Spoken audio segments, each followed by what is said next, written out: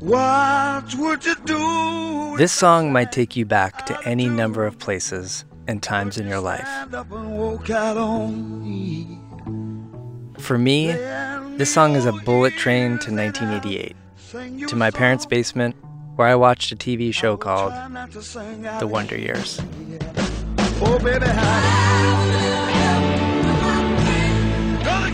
The Wonder Years aired in the 80s, but looked back to the 60s. It was one memory after another, recollected by a wistful narrator. It was a story of going back, and for many people, it's a time machine with one destination: childhood. It reminds me of my childhood and coming home after school, watching it. It's like a time machine, you know? I just go back. It kind of like wrapped up into your own childhood. It was a good time. It was a peaceful time, you know? And, you know, now you're growing up and it's just all these extra problems. You're like, what happened? Let's go back. Let's go back to the Wonder Years. Let's go back there, you know? It was not a peaceful time. The pilot episode started shortly after Martin Luther King's assassination, and John F. Kennedy's assassination was a recent memory. The Summer of Love was creating a divisive gap between two generations, and the Vietnam War was escalating in the background. South Vietnamese troops occupied and then destroyed several guerrilla strongholds. Casualties were heavy on both sides. Any minute. But for the 12-year-old protagonist, Kevin Arnold, it was a time to remember. If you're not familiar with the show, don't worry. We're going back to first kisses and cafeterias, to bullies and school buses. It will take you back to middle school, through the trials and tribulations of Kevin Arnold as he looks back on his wonder years, simultaneously making sense of and celebrating what happened.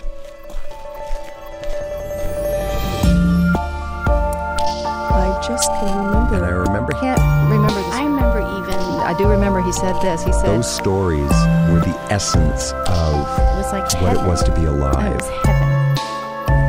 Can you trust that? Is that light always on? I've always been nostalgic, and I've always thought of it as a character defect, a melancholic obsession with the past that I hid from others until now. Even as a kid, one of my favorite TV series was steeped in nostalgia. 1968. I was 12 years old. A lot happened that year.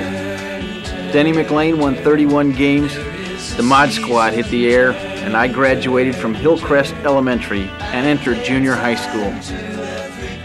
But we'll get to that. A middle-aged man looking back on his wonder years? What on earth could be more nostalgic and potentially depressing? But in a way, those really were the wonder years for us there in the suburbs. It was kind of a golden age for kids. I grew up in the suburbs, on the cul-de-sac my mother grew up on, in the same house my mother grew up in with her 9 siblings. And playing the wonder years now, closer in age to the narrator than the child he was, doesn't feel indulgent, but necessary.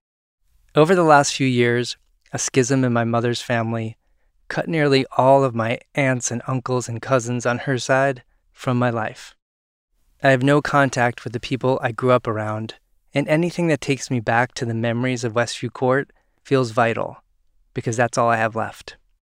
Nostalgia in this context doesn't feel like a choice, but a natural reflex, an antibody, responding to the hole left by loss. For me, what's comforting about the Wonder Years is how it marries tragedy with wonder. It's not trying to glorify the past or stay stuck in a lost time. It's trying to understand what the hell happened. We were part of this generation where the world changed as we were growing up. It sort of went from Father Knows Best to The Summer of Love while we were, little kids. That's Carol Black, who co-created The Wonder Years with her husband, Neal Marlens. Kind of looking back on the period for us was not really the idea of, nostalgia and sort of glorifying the time. What interested us about it was that kind of intersection between the, everyday story of this seemingly very bland, prototypical family, and the large cultural and historical events that were occurring in that time. As you're living your life in the present day, your perspective tends to be focused on your own day-to-day. Then there's the big world happening out there, in the news, on TV, and how it all fits together can be really difficult to see. I mean, the generation today that grew up with 9/11 and the changes that occurred after that is going to have a similar kind of need to look back and try to figure out how all that worked and where their story and their life fits into this large historical movement that is occurring in our time. It's no surprise that Carol and Neal revisited the 60s because they felt a loss in the 80s. The 80s was the period of the Reagan Revolution and a kind of a return to materialism. And there was a little sense of loss and disillusion. People were cutting their hair and going to business school, and people were kind of selling out. So in a way, that I think that probably created kind of an openness to the show because people were ready to kind of think back to that period. The prototypical family at the center of the Wonder Years was the Arnolds. Jack, the intimidating father, Norma, the doting mother, the older siblings, Wayne, the bullying brother, and Karen, the hippie sister, and the protagonist, Kevin.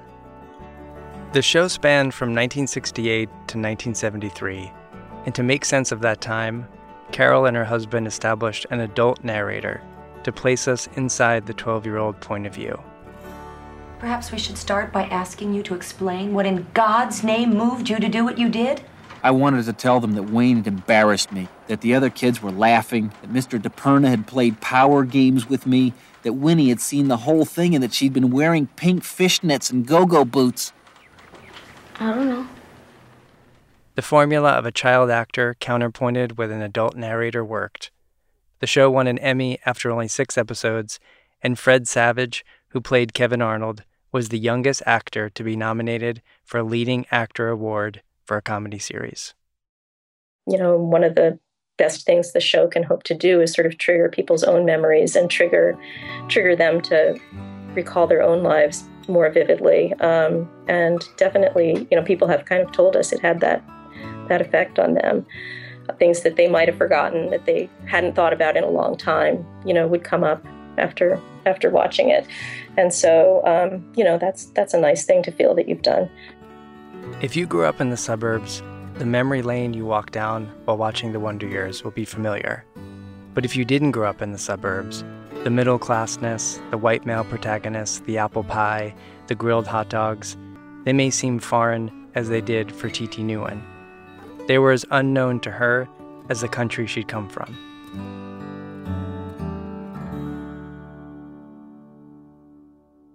One of the co-creators of the show, Neal Marlens, said in an interview that if you didn't grow up during this time period and if you didn't grow up in, American suburbia, you wouldn't really connect with the show. And I just didn't find that to be true. I think looking back, I do see how astounding it is that I really did connect so profoundly. I mean, besides being a preteen, we really had not much in common, Kevin Arnold and I. I remember it being summer and being really excited that it was on Nick at Night, and my friends were outside playing kickball and trying to get me to come out, and I said, no way, I'm staying here.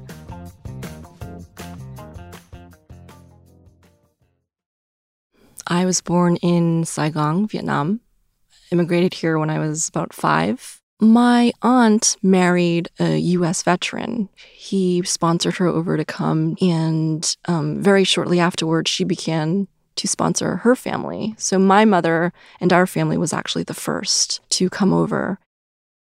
I grew up in a town that was pretty patriotic, very proud of its Revolutionary War history. Titi and her family ended up in Quincy, Massachusetts, living on a peninsula populated with government projects. I grew up with very different kinds of people. There were Irish and Italians and Blacks and Latinos and other Asians, but I still really felt my differences. The Black kids looked differently, of course, just like we did, but they didn't have a language problem. You know, my family would cook strange things. You know, my best friend growing up, her family was the first Asian family in our neighborhood. It was pretty racist where I grew up. It was pretty intense. There was this feeling of being an outsider. There was a lot of racist scrawlings and happenings that went on targeted at us. I think as a child, watching this show, seeing what suburbia was like, it kind of represented a uniformity, which was really appealing to me when I was a kid, where the image was that everyone was the same. Everyone was on equal footing. There were really no big differences that you could really see. It was a little bit of a relief in that half hour to so strange, but to be a 12-year-old white boy in America. For that half hour, I could, be in this little boy's body and mind, and he was struggling with a lot of the things that I was struggling with, like crushes at school and best friends and, all the things that Kevin Arnold dealt with. On January 31st, 1988, The Wonder Years premiered on ABC. And in the pilot episode, we meet Kevin Arnold the summer before he's about to enter middle school. We follow his first days in uncharted territory, his newfound crush on Winnie Cooper, a neighbor and friend, and at the end of the episode, Kevin learns that Winnie's older brother was killed in the Vietnam War. The sad news sends him off on a walk to the woods, where he finds Winnie, and as if a French cliché, the show mingles death and sex in the final scene when Kevin and Winnie kiss for the first time. In less than 30 minutes, the audience goes from innocence to tragedy to wonder. Starting from the pilot, Winnie Cooper's brother, we learn that he dies in the Vietnam War. So immediately in that first episode, I felt this connection, like, wow, somehow my story is in there in this strange way. Titi's parents never talked to her about Vietnam, where they came from and where she was born. They'd moved to a new country, and they were looking forward to a new future and a new life. Before then, a character that I most connected to was like E.T., like an actual alien, because our names were similar and we were both from faraway places. Like, that's who I connected with. And so to see this and to hear Vietnam, I was like, whoa, wow. It was really a big, big moment. E.T. home phone. E.T. phone home. When you first saw that kind of final scene and you realized that Winnie's brothers died in Vietnam, what was your reaction? There was such a complex of different emotions, but I think I remember mainly that it was guilt. I am from this land, this country where Brian Cooper was killed. So there was this like strange responsibility and sense of, this like burden. I also realized at the time, like, I'm identifying more with this fictional character than the people in my home country.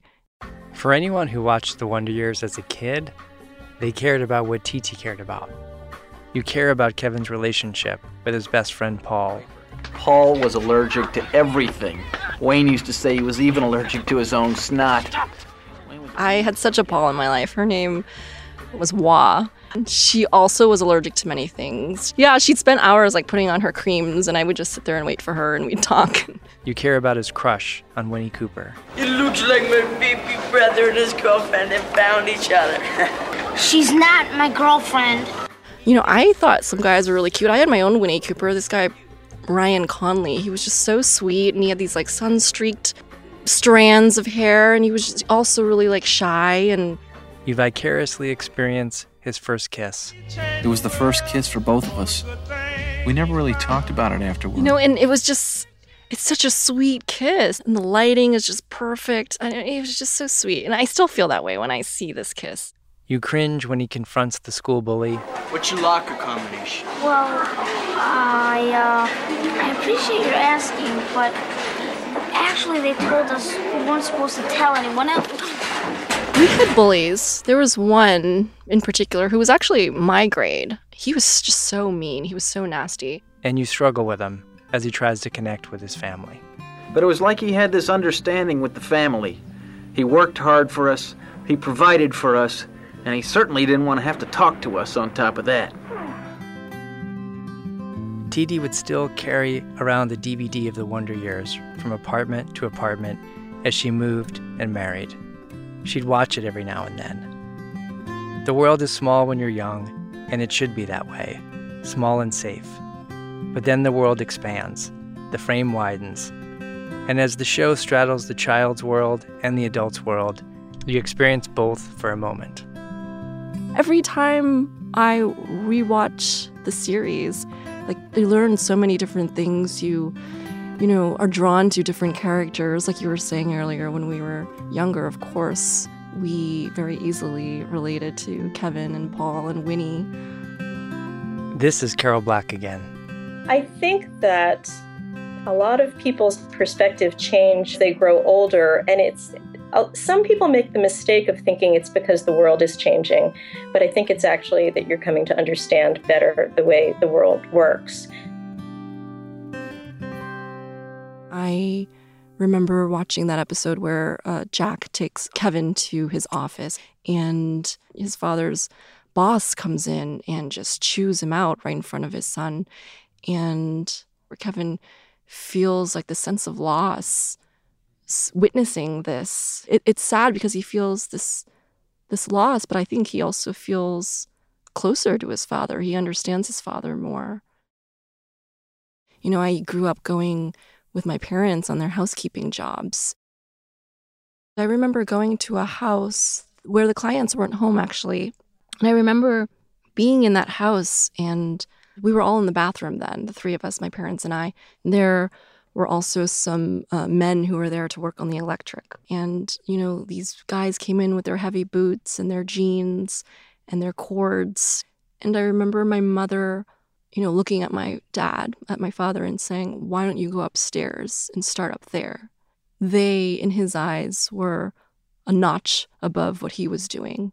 And I remember understanding that she wanted to spare him the humiliation that he felt. She saw it in him.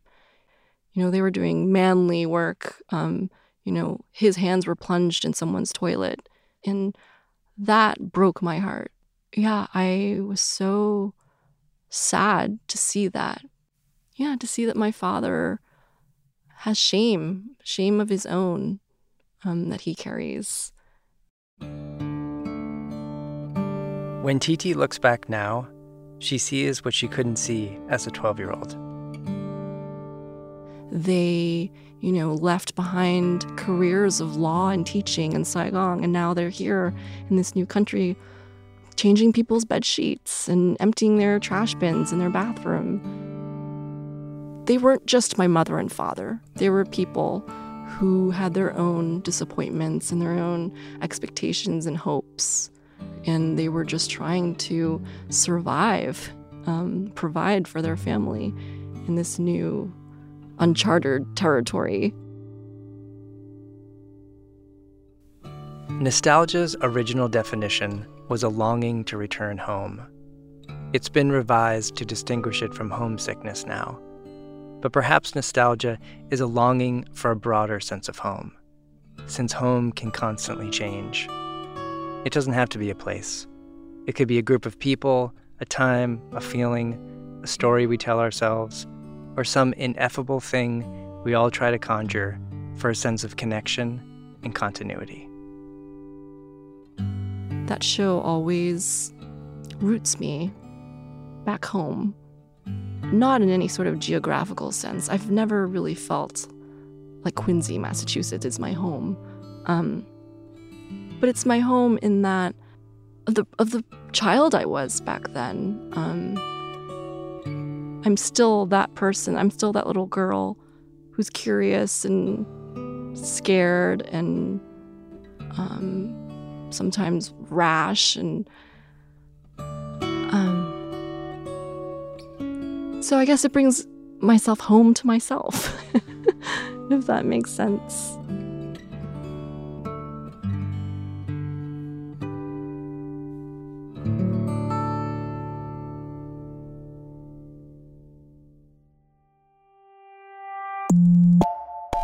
Thank you for listening to another episode of Memory Motel. If you enjoyed The Wonder Years, please leave a review on iTunes. It really makes a difference. And tell your friends or family to listen if you think they'd enjoy the show. Today's episode was produced by me, Terrence Mickey, and Bart Walshaw, who composed the theme music, with production assistance from Carrie Ann Thomas. A big thank you to Carol Black and Neal Marlens and Titi Nguyen. You can visit our website, memorymotel.audio, to see what projects they're all working on right now. Please get in touch with us on Twitter at memorymotel or Terrence_Mickey. Thank you Carson Briggs Frame, Samir Tazari, Jerome DeRoy, Murray Nossel, and Jeffrey Yamaguchi. Until next time, I can't wait to see what you find when you go back.